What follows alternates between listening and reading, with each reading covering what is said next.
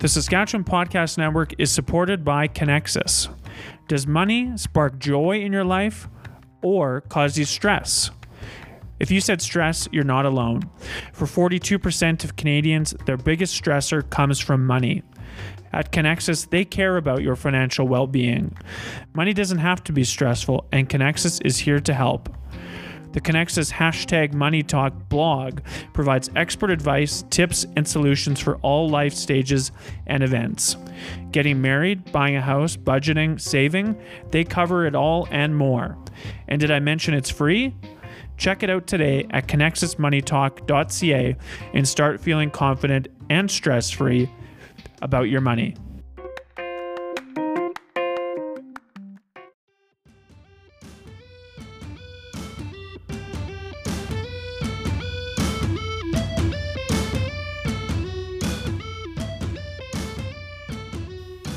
Welcome to the Talking 306 podcast, an original Saskatchewan podcast hosted by me, Dale Richardson. On this episode, the very first episode of the Talking 306 podcast, my guest is longtime radio host John Gormley. Now, I know that a lot of people in Saskatchewan have some mixed feelings about John Gormley. A lot of people really love him. They listen to him almost every day. They've listened to him maybe since when he first started his radio show back in 1998. A lot of people love to listen to him. And then there are some people who live in Saskatchewan who don't like John Gormley so much. I know that. I know that there are a lot of people who disagree with a lot of the stuff that he says on the air. I thought John Gormley was a great guest to have, and particularly as the first guest of the Talking 306 podcast, because I think that there's a lot of things that people don't know about John Gormley. He has a very interesting backstory, where he was born. I think that will surprise people quite a bit. Growing up, his story is really interesting. His parents and where they're from is also very interesting. And just basically John's journey to where he is at right now, having done 20 years now on the John Gormley Live radio show. Of course, he has very strong views about things. There's no question about that. He can be very political. But what a lot of people, I think, don't realize is that when the microphone is off and he just goes to being John, he said this to me in this podcast, he really just plays a part on the radio. There's a lot of performance to it, and when the radio is turned off, he's just John Gormley, who has 4 grandsons that he really wants to see more. They don't live in Saskatchewan. He wishes he could see them more. He is a family man, and I think that there's just a lot of things that people don't know about John Gormley. I had a great conversation with him. We sat down in Regina recently, had a great talk, and I want to say thank you to John Gormley for doing this interview. I think it was really good, and I hope that everyone is able to. I hope that everyone also enjoys it. Right before we get to the interview with John Gormley, I just want to say that the Talking 306 podcast is powered by 306 Media and Communications. 306 Media does public relations, social media advertising, and communications for local businesses. If you want to find out more about what 306 Media does, you can visit the website at www.306media.ca. That's www.306media.ca. My name is Dale Richardson. I'm the host of the Talking 306 podcast, and here is my interview with John Gormley.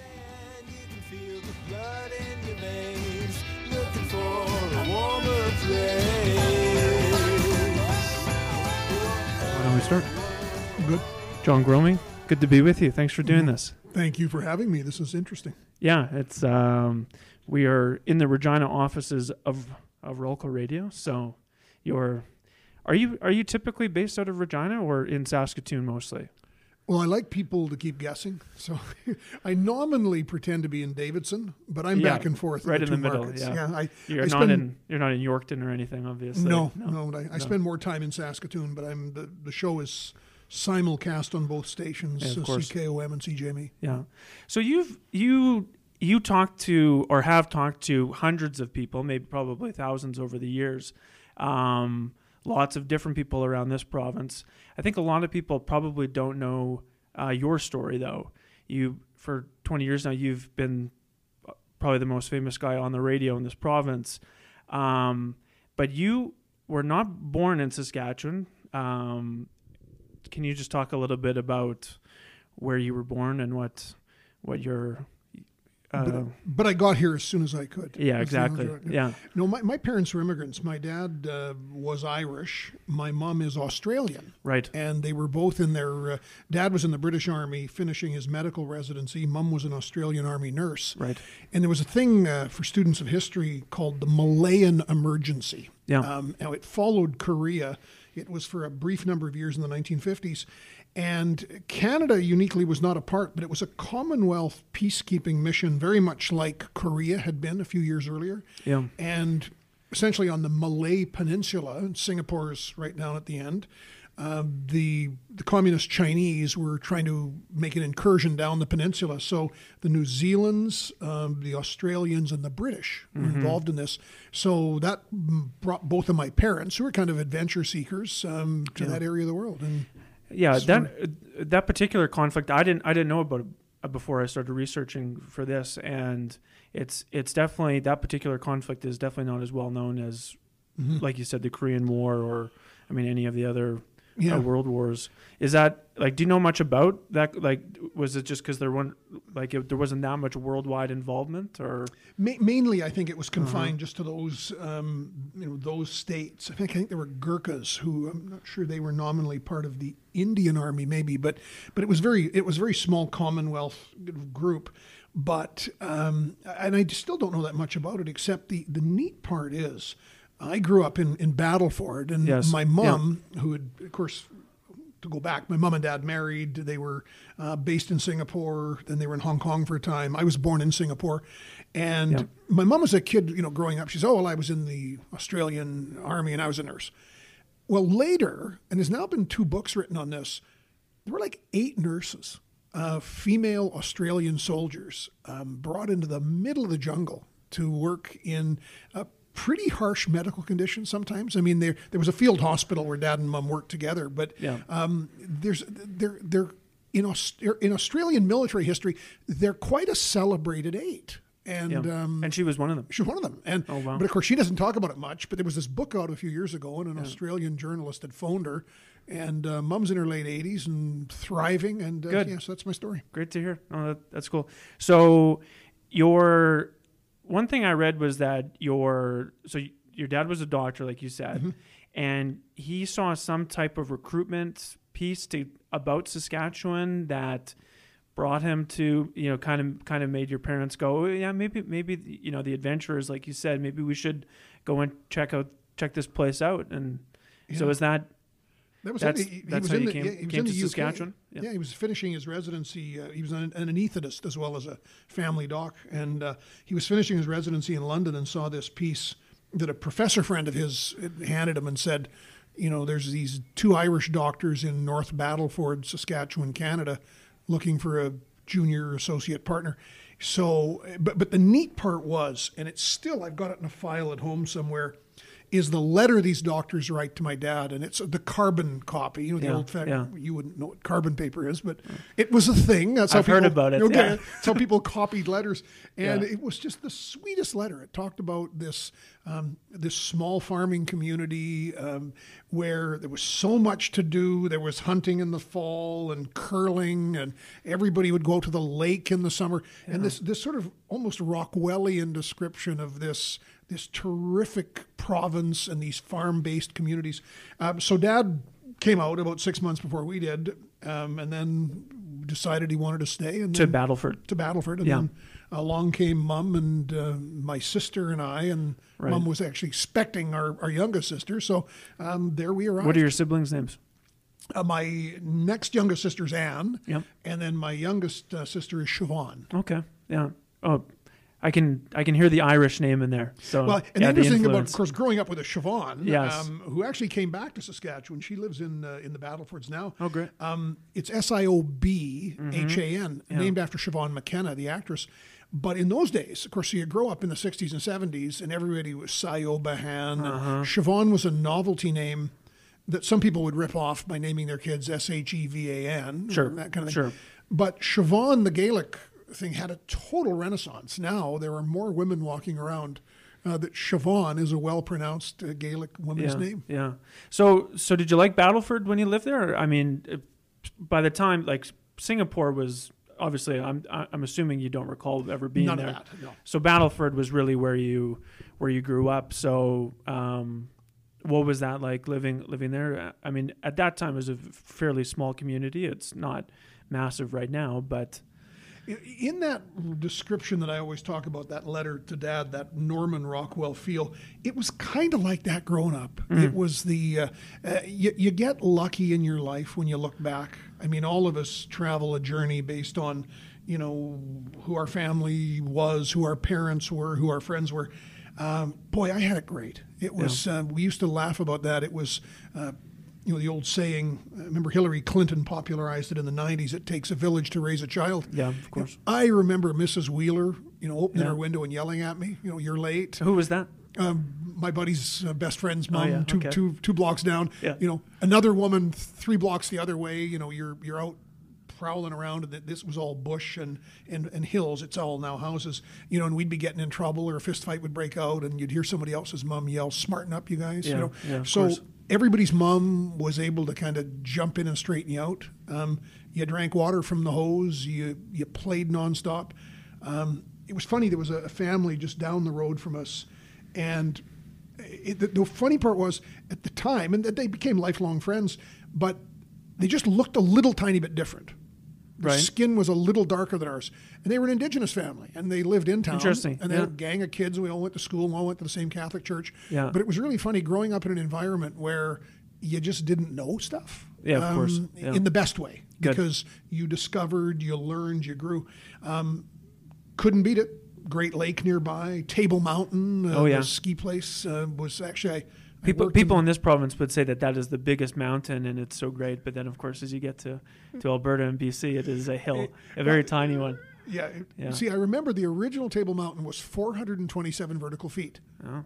And I remember that from being 11 years old because we had a ski-a-thon. And we charged per vertical foot. So, we were trying to tell people it was like 10 cents a foot. So, right, like it was a penny a foot. They'd pay you $4, right? So, how about 10? So, we'd go on like this. And it's bigger than that now. In fact, there's a couple of nice big chairs. But I, as a small kid, in fact, it was around that 11, 12-year-old, we were some of the first kids skiing there because that's when it was built. Yeah. So growing up, like, what was your thing? Were you into sports, or I don't know, like, was there a drama program, or I know that you got a pretty early start in radio in North Battleford, but anything growing up that you could point to? Oh yeah, no, I'm gonna either be a radio guy or I'm gonna be a politician. No. No? It was funny. Yeah. I never did ask my mother, and I mean, we still talk all the time, and I should really ask her if it was a philosophic choice or it was just the way it was. It's an approach I adopted as a dad. Busy kids don't get into trouble. And that was my credo with my daughters. I mean, we just, God, they just jammed them up. My girls. So you weren't in jail or anything? As Didn't do much time. As a 12-year-old? I Okay, got good. parole, but Yeah. but no, and my mom had this thing where okay, I was terrible at hockey. I sucked so badly at hockey. I finally just gave it up and went skiing, and that was Right. coincident with the Table Mountain Yeah, thing. yeah. And I became I taught skiing, I ski raced. I'm not a bad skier, but other than hockey, which was the Saskatchewan rite of passage, I was just so bad at it. Mm-hmm. Everything else you could do, we did. There was Little League baseball, played football. Every sport you could do, city band. There was a city kidsman band. of course. So I was in that.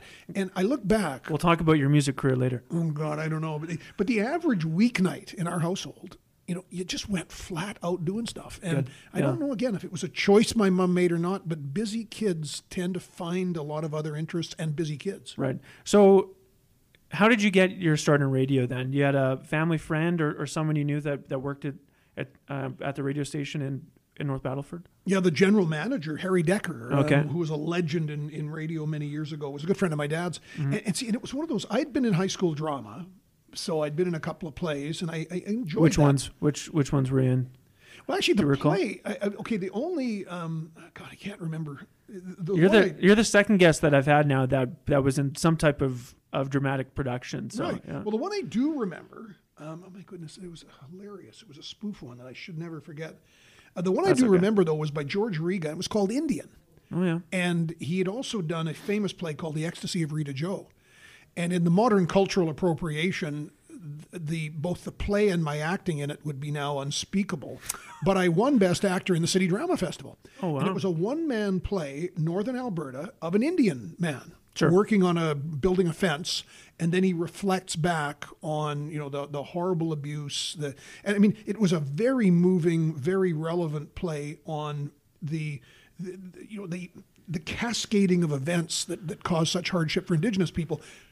But I'm a white guy, and I had an Indian, I had an accent. People on Twitter would have gone nuts. They would have gone nuts, and I can still do the accent, but I'm not going to do it for you now. Do not do it right now. But so I did this entire. It was almost a one-man play, and it was very moving. And I remember at the time thinking, boy, you could see the power that this play did. So I won Best Actor. That was 11th grade, but I was in other plays. But the radio thing, again, I was involved in school politics. I was the school president of the SRC Student Council, and I was going to the radio station to pay a bill. We'd bought some radio advertising to hire a band to come in for a dance. And I still to this day don't know how it happened. Like, I had no interest in radio. A lot of little kids would listen, as we all listened at night on the radio to faraway stations, but I didn't want to be those guys. So I'm in the radio station, and I said to Mr. Decker, do you ever hire kids to work part-time? And he said, well, we could. What do you want to do? Yeah. And I said, well, whatever you can, can I talk on the radio? Pointed to the mic and you got behind it. Bingo. And it was almost, so I used to read the news. This was in 12th grade. Then I would do a Sunday night show for a while. So I did that in high school. What was the topic of that show? Do you remember? It was a music show. It was, it was okay. just, in fact, in those days, they had what was called a mixed format. So it being one small station in one small town, there'd be a rock show at night. The rest of the day it was country or kind of easy listening, but you'd have slotted shows, like a country show for 2 or 3 hours, or a pop show or a rock show. And of course, being 17, you always wanted to try and do the rock show.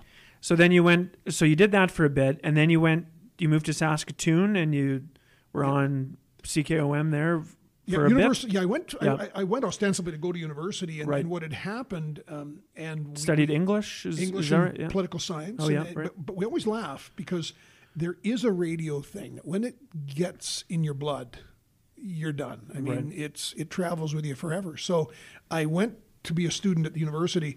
Within 3 months, I'd found my way to CKOM, and again was doing. By this time, I was a news reader, so I would read the news, and I was very involved in the journalism. And then what was full-time university and a little radio, if you think of it like scales, over the period of about 6 months, became a lot of radio and very little school. So there I was in radio.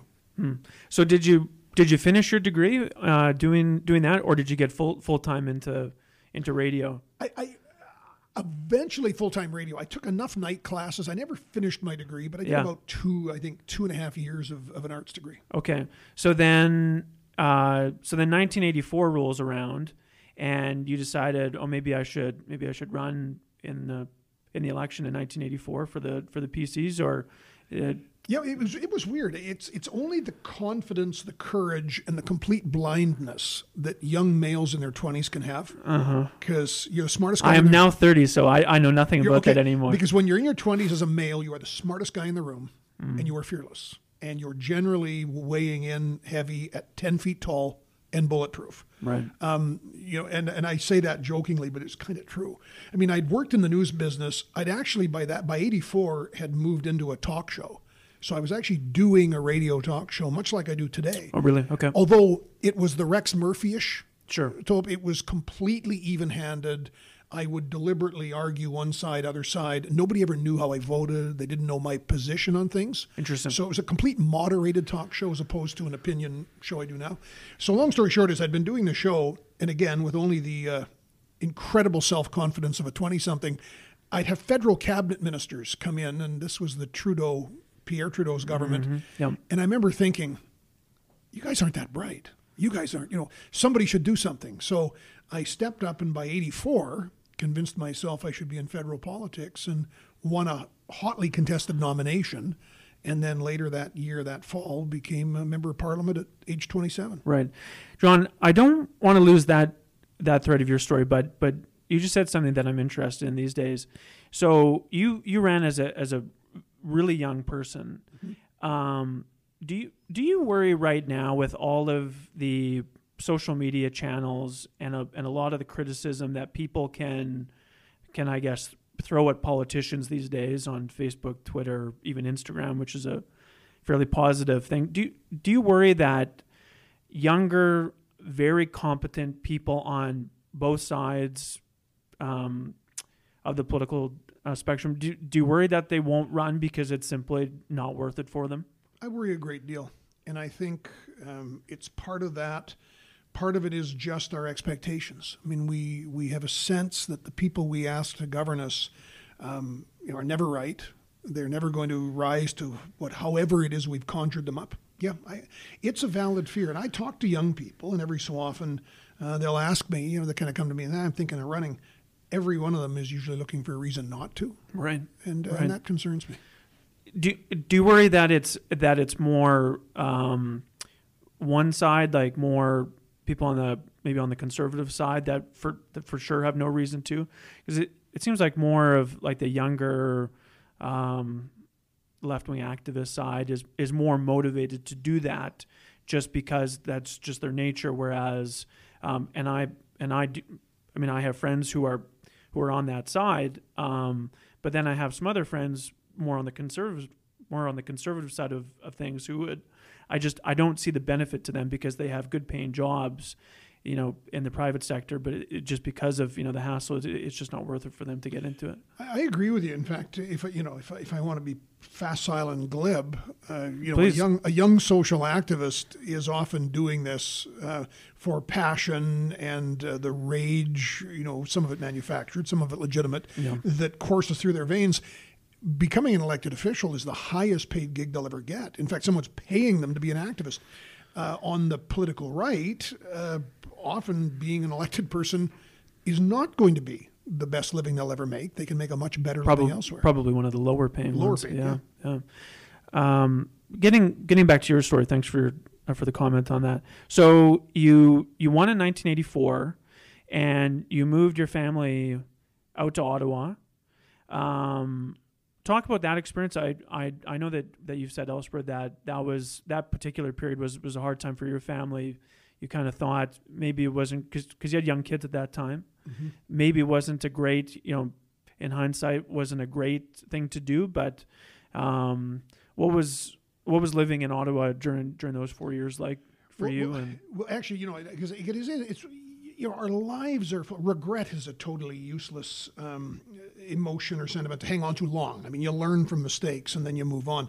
To the extent I had regrets, I mean, the political experience was an amazing experience for 4 years, but the regret was what the toll it takes on families. Yeah. Interestingly enough, I didn't move my family to Ottawa because I didn't, then I did, and then I didn't. And I went through this thing that young MPs do where you say, okay, I'll commute home every weekend, but you're only home 2 to 3 days a week, if that, and you're working in your riding office or going out with constituents. And then you have to go back. Then you say, well, let's move to Ottawa. Then every weekend you're back in the riding, and every night you're in committee meetings till 10:30.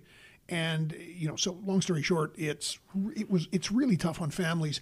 Part of it is that, again, being a young guy in my 20s, was this imposed expectation. I mean, I worked nonstop. Mm-hmm. If it were today, and that's the balance argument I give young people, if you were elected today, move your family to Ottawa, tell your constituents I'll be home 2 or 3 days a month, and that's my gig. Right. That's easy now, but of course, if you don't win the election, as I didn't, you say, well, gosh, maybe I should have been out knocking more doors in my district. So it's a tricky balance on the personal side.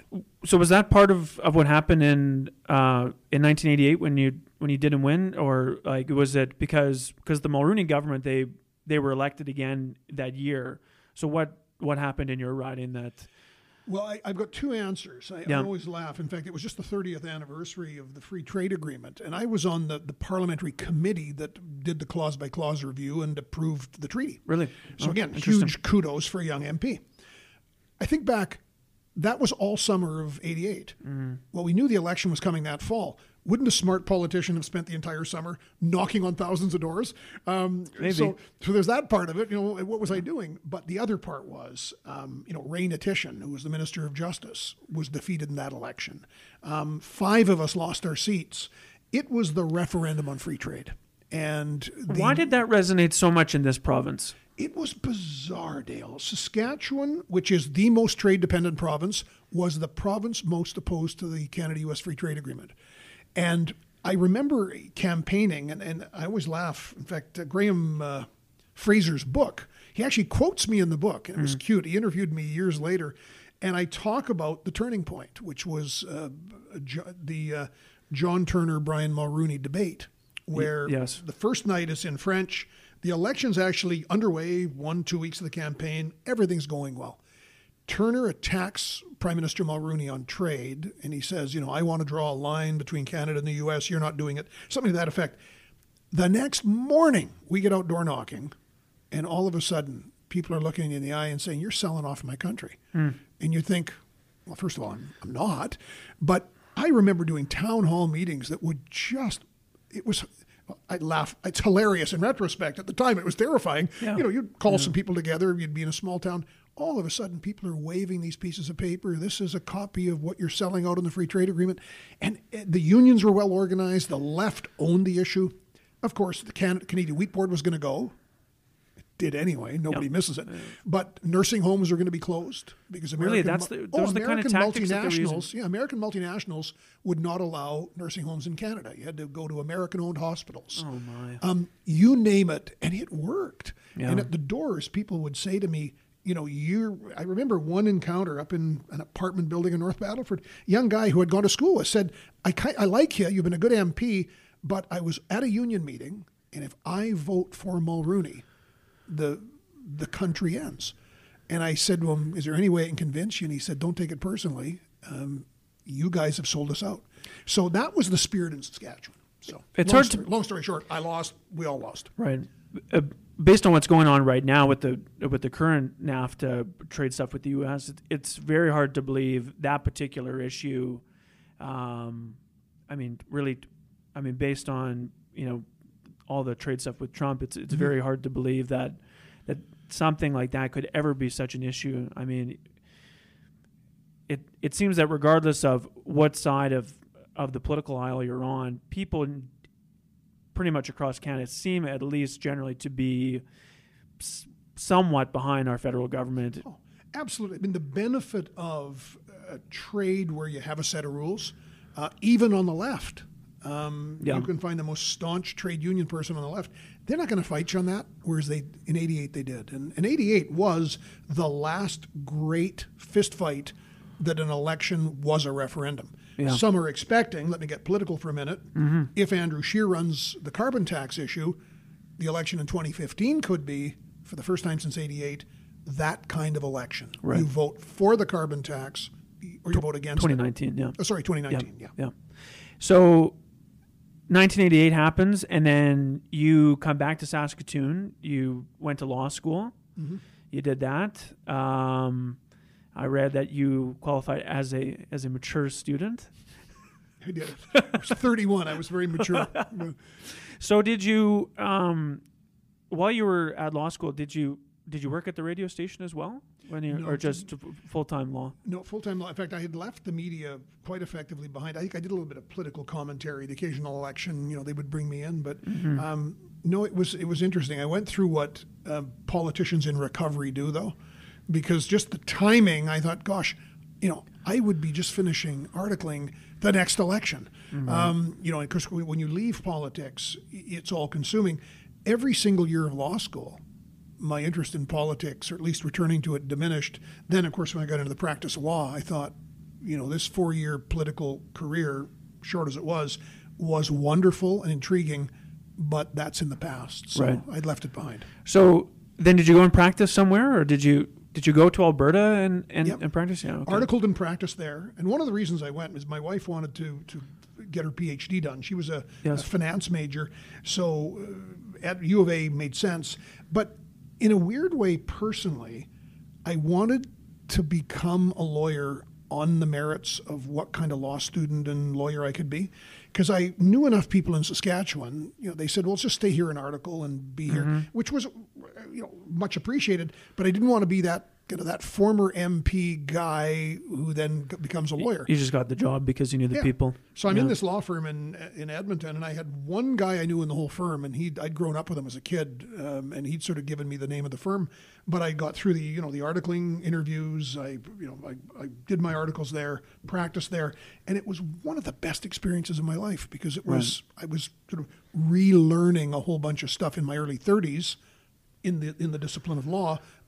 Totally being held to my own, whether I did it or not. So what pulled you back from Edmonton to Saskatchewan? Was it the offer to take over the morning show? Well, I mentioned earlier about how radio gets in your blood. Yeah. It can even sort of lay in there like a little bacteria that then grows later. I thought I was out of radio, and you weren't thinking about it at all? never. It never was. It's one of those things. It was always a fond memory, and occasionally in Edmonton, I remember I had a client one day. We were in the middle of a client conference, and he goes, "You're the same guy I used to listen to on CFQC. Did a talk show back in Really? in '82." Yeah. I said, "Yeah." "Oh, I was a listener," and we would laugh, and you'd move on. Gordon Rollinson, who owns the Ralco company and is a friend, approached me and said that he wanted to convert CJME and CKOM, which were big AM stations, but music has moved mainly to the FM band. And these two stations were playing oldies hits, and they had a big heritage, but it was time to move them to News Talk. And I said, "That's really nice." And he said, "I'd like you to come and do the show." And I said, "No, that's really nice." So this went back and forth for a number of months. And then finally, and Gordon is persuasive, finally, and I was missing my parents were still back here, and my kids were getting to an age where I thought, well, let's try it. And that was 20 years ago. I tried it. Yeah, yeah. So why don't we talk about your show for a bit? Sure. So I said at the start that you've talked to likely thousands of different people over 20 years. What's the biggest thing that surprises you about talking to people in Saskatchewan every day? Like, do you ever take a phone call and do you come into work and you think, well, I think I've heard everything that there is to hear, and then someone calls you and your mind has changed a little bit? I've learned that if I ever thought that, that would be a little bit too much hubris and presumptuousness because you never hear it all. Right. The most intriguing thing, though, and I've often thought of this, is when you do a show, and my show is in large part conflict-based. And I mean, it's not conflict like take clubs out and beat one another, but it's an opinion. It's my opinion, my perspective. I'm leaning on because it's me. Yeah. And the idea is to then animate listeners. Do you agree? Do you disagree? What do you think? Oftentimes when you do a show that's predicated on conflict, you do tend to cleave yes, no, black, white. We all know there's gray.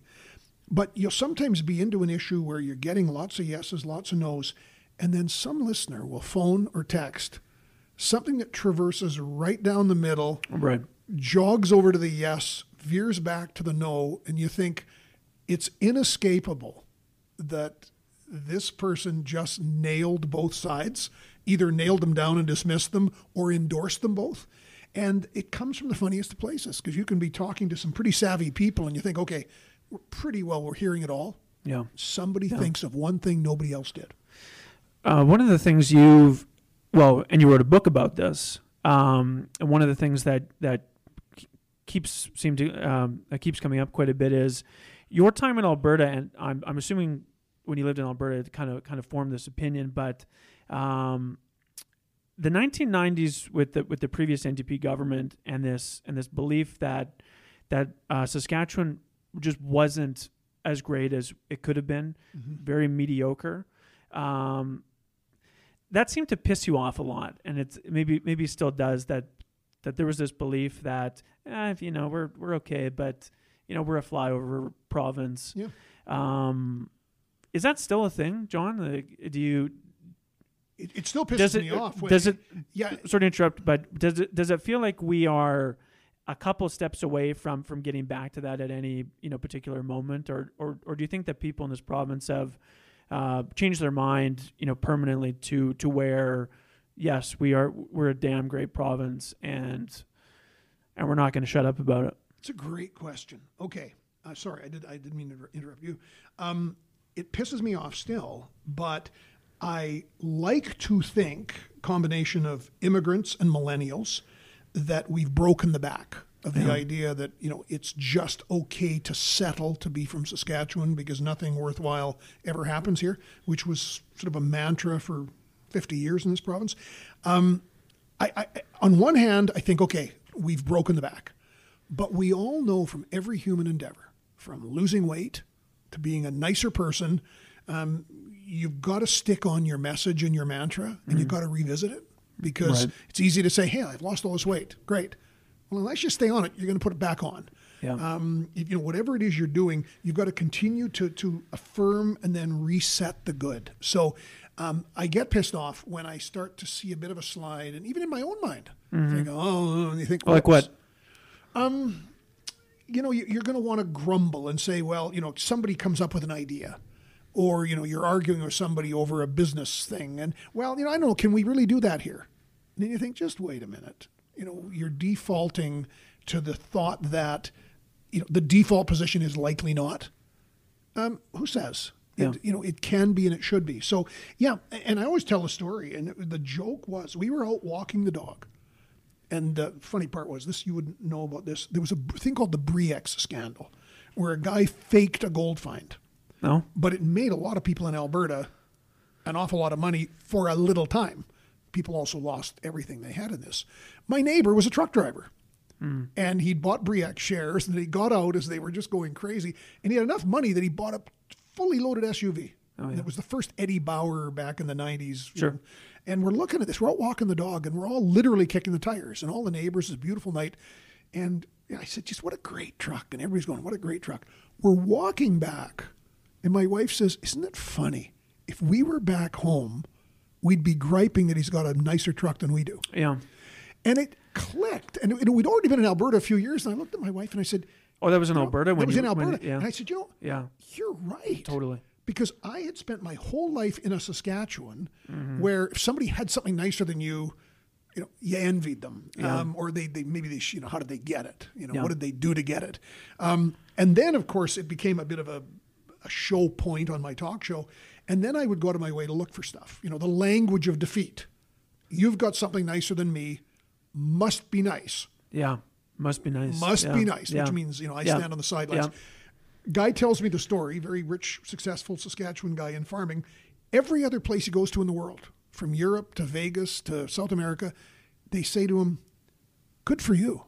Mm-hmm.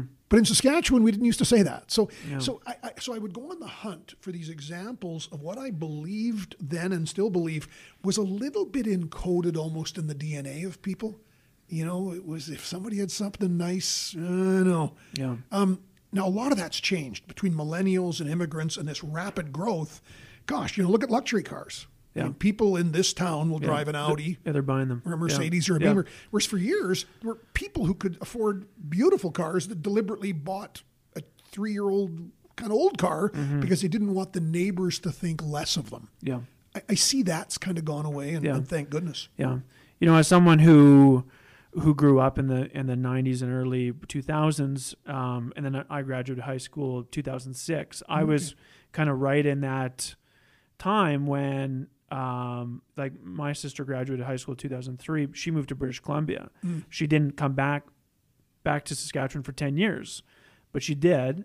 And I think just by happenstance in my life, really, I just graduated high school and went to school and, started to work at a time when people just didn't move to Alberta anymore. And I think you're right. Yeah, I think that that kind of attitude of, the must be nice attitude, I think it, for the most part, is gone, and I hope it never comes back. Because thank you, and long may it be gone. But see, it's people of your generation who are going to keep it away. And again, when I bump into people like you of your age, I mean, I do a lot of convention speaking, and when there's a bunch of young people in the room, I always do the only people who can answer this question have to be under 35. Yeah. And I said, no, just work with me here. You're not allowed to say the answer if you're over 35.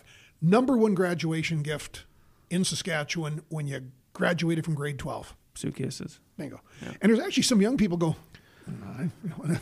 one day there's a guy in the crowd, TV, and everybody's laughing, and then in unison, I said, "What was it?" That in unison, everybody goes, "Luggage." And again, that was one of those unique Saskatchewan things. Right. Not that way anymore. Well, hopefully it's gone. Yeah.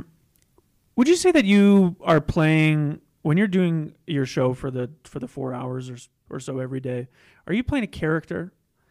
Like, is there a performance aspect of your job when you're on the air? There's a huge performance aspect, but I characterize it this way, and it was described to me because when I came back to do the show, and the general agreement was it would be an opinion-based show, and sometimes a strongly opinion-based show.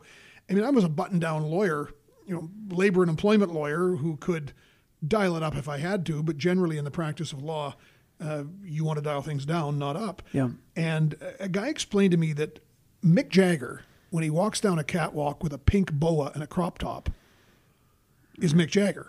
He's the same guy who's the CEO of Stones Inc., who sits in his house in Kensington or one of his country houses, overseeing a billion-dollar empire. Same Mick Jagger. Yeah. So there's Mick Jagger performance, there's Mick Jagger real. Right. That's what I am. Right. I never fake an opinion. I never make stuff up, because that way it becomes the credo of the liar. You got to have a really good memory, because if you make stuff up, you got to remember what it was you said. If you are honest and authentic, you can ask me what my opinion is on this, and I'll tell you. But on the radio show, it tends to be a bigger opinion, if that makes sense. Yeah. Sometimes, if you and I were at a dinner party, we might have the same discussion, and you'd say, geez, your opinion wasn't as pointy as it was on the radio, if that makes sense. Yeah, it does. Why do people seem to not be able to, I guess, see that particular aspect, that when you're on the air and as you said, talking about or having serious opinions about things and very strong opinions, why do some people seem to miss that it is it's entertainment is what it is. But why do like the one particular thing that I'm thinking of is the Leader Post had that article last year talking to you about racism.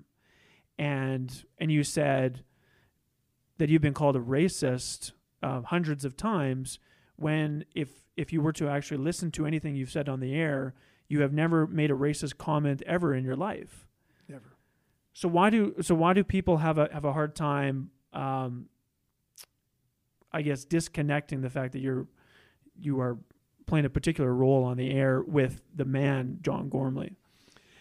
It's their choice, and it's not mine. I mean, we live in a culture. We live in a systemic culture of name calling and grievance. So I say to somebody in a discussion that's respectful, maybe it gets a little pushy. I suggest to somebody, is it necessarily best in this situation that, debating Gladue, for example? Sure. I believe that that there should be broad latitude given to the circumstances of every offender. Indigenous offenders often, 80% of people in prison are Indigenous, 17% of the population. So there's something there. There's huge family of origin issues that we ought to be sensitive and we ought to work on. Yeah. But when you say, do you want in the criminal code to name Indigenous people, least restrictive alternative, not send to jail? I mean, is that the right place you want to be? That's a good debate, I think. Yeah. Now, it's not done out of a spirit of any animosity toward Indigenous people. It's not racist, but someone disagreed with me and I hurt their feelings. Mm-hmm. Because, of course, we are unable as a culture now to distinguish losing an argument or even hearing a different point of view that doesn't hurt my feelings. Yeah. I mean, good Lord. If my feelings got hurt every time I lost an argument, if my feelings got hurt every time I heard something I disagreed with, I'd be a mess. Every time Conspiracy Kevin called in to talk to you, you'd be crying. I'd be a wreck. You'd have quit the show years ago. He takes me to town all the time. But see, but that's, the weird part is, because we've had issues, and I'm glad you mentioned the Indigenous issue. You could listen, if any human wanted to listen to 20 years, you have never, ever heard me say anything that by a fair-minded person would be racist toward Indigenous people. Mm-hmm. That one, I can wake you up in the middle of the night and challenge you to find one. But boy, in the spirit of activism, if you question certain governance issues are a good one. I mean, you've got organizations that have brought lawsuits to compel certain band councils to make available an audited statement. So you get that person on the air, an Indigenous person, Charmaine Stick, right. Harrison Thunderchild, and you say, hey, what can we do to help you? They're troublemakers, and I'm a racist. Well, how about we hold the mirror back on the person saying this and say, you're the person who's defrauding your community and not sharing with your community your financial records. So, that's the way it is. Yeah. When Brad Wald announced last summer that he was going to retire, did you ever think, maybe I want that job? Did you ever think about getting back into that type of thing? I guess because there were a couple of rumblings that maybe Gormley would be interested in this. I was going to play it longer than I did because I was going to have a little fun with it. Short answer is no. I had no intention then nor any other time. But I was going to milk it and be cute and coy for a while. But my friend Charles Adler had me on his show out of the West Coast, and we were taught. This was the day of Brad's retirement, and Chuck put it to me in the question. And, oh, geez. So I fooled around with it. I said, well, Charles, that's a question that I'd have to think about. And I did this, and I said, no, absolutely not. So it was done. But no, I mean, politics is a wonderful pursuit for young women and men and older people who've got a real care for their community. But I'd done I had my opportunity. I've done it. So it's not there. Yeah. Last question, John. Thinking back to the recruitment materials that your dad got, that brought him over here, if you were in charge of putting together the recruitment package for him now, to describe Saskatchewan, what would it look like? What would it say? What would you put in those materials to get him here right now? It would be surprisingly close to the letter he got, but I think it would talk even more about opportunity. I mean, this is a province that has always had remarkable opportunity. In fact, I mean, this place describes opportunity. Part of the historic or the systemic attitude was that was the last thing we wanted to talk about. We just wanted to talk about getting by. So the material I'd write for that young Irishman today would talk about what you can do here and what your kids can do here. And as an example, I've been blessed with probably some of the best life experiences imaginable because it was here. And if you work hard and you keep your eye on what it is you want to try to get done, you're going to get incredible mentors, incredible support. This province is just, and it gets better every year. I mean, we, again, on the Indigenous piece, there's a lot of grumbling and complaining in some quarters. Well, school completion rates, business rate, startup rates, never been higher. So you've got the Indigenous community ready to launch if some people will let it launch. You've got an immigrant community that's bigger than the community my dad came into. So those are two areas that have grown. You've still got a province here that has got nothing but its eye on the prize. So come here, do well, make it better. That's a great marketing package. You've done this 20 years now. Any sign of the finish line, or are you going to be like Johnny Carson and go on as long as you can, and then totally disappear? I love this show, and the test when people ask me, am I ready to hang it up, is I'm one of those sick people who Monday mornings feel as good as Fridays. My two favorite days of the week are Friday and Monday. Friday, it's all done. Monday, I get to do it again. You get to do it again. So I'm lucky. But like anything, it's going to have a natural evolution. And I want to be able, while I'm still active, while I've still got a ton of other ideas, and that the only challenge with radio is, as much as I love it, you've got to be doing it 40 some weeks a year. Yeah. So the frequency and the consistency is there, and that kind of limits getting out and seeing the world and doing things. Seeing the grandkids. Yeah, and exactly. And I've got 4 grandsons, all of whom I wish I had a lot more time with. So there'll be a time, but nothing soon. Well, John Gormley, thank you very much for doing this, and thank you for the work that you do for the people in this province. Great talking with you today. Well, Dale, it's been an honor. Thank you so much. Great. That's it for this episode of the Talking 306 podcast. Thank you so much for tuning in. If you haven't already done so, please subscribe to the Talking 306 podcast on Apple Podcasts on your iPhone, Google Podcasts, Spotify, Stitcher, or wherever you get your podcasts. Give us a follow on social media as well. Talking 306 is on Instagram, Facebook, and Twitter. Theme music for the Talking 306 podcast is by Saskatoon artist Maybe Smith, with a song that I think is very fitting for Saskatchewan called You Would Never Survive the Winters in This Province. Thanks again for tuning in. See you next time.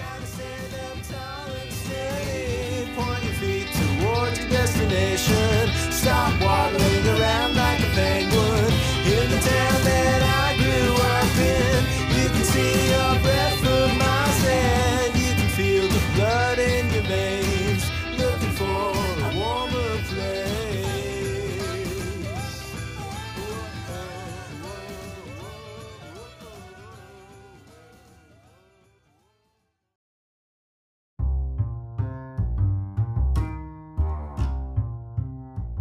The Saskatchewan Podcast Network is supported by Connexus.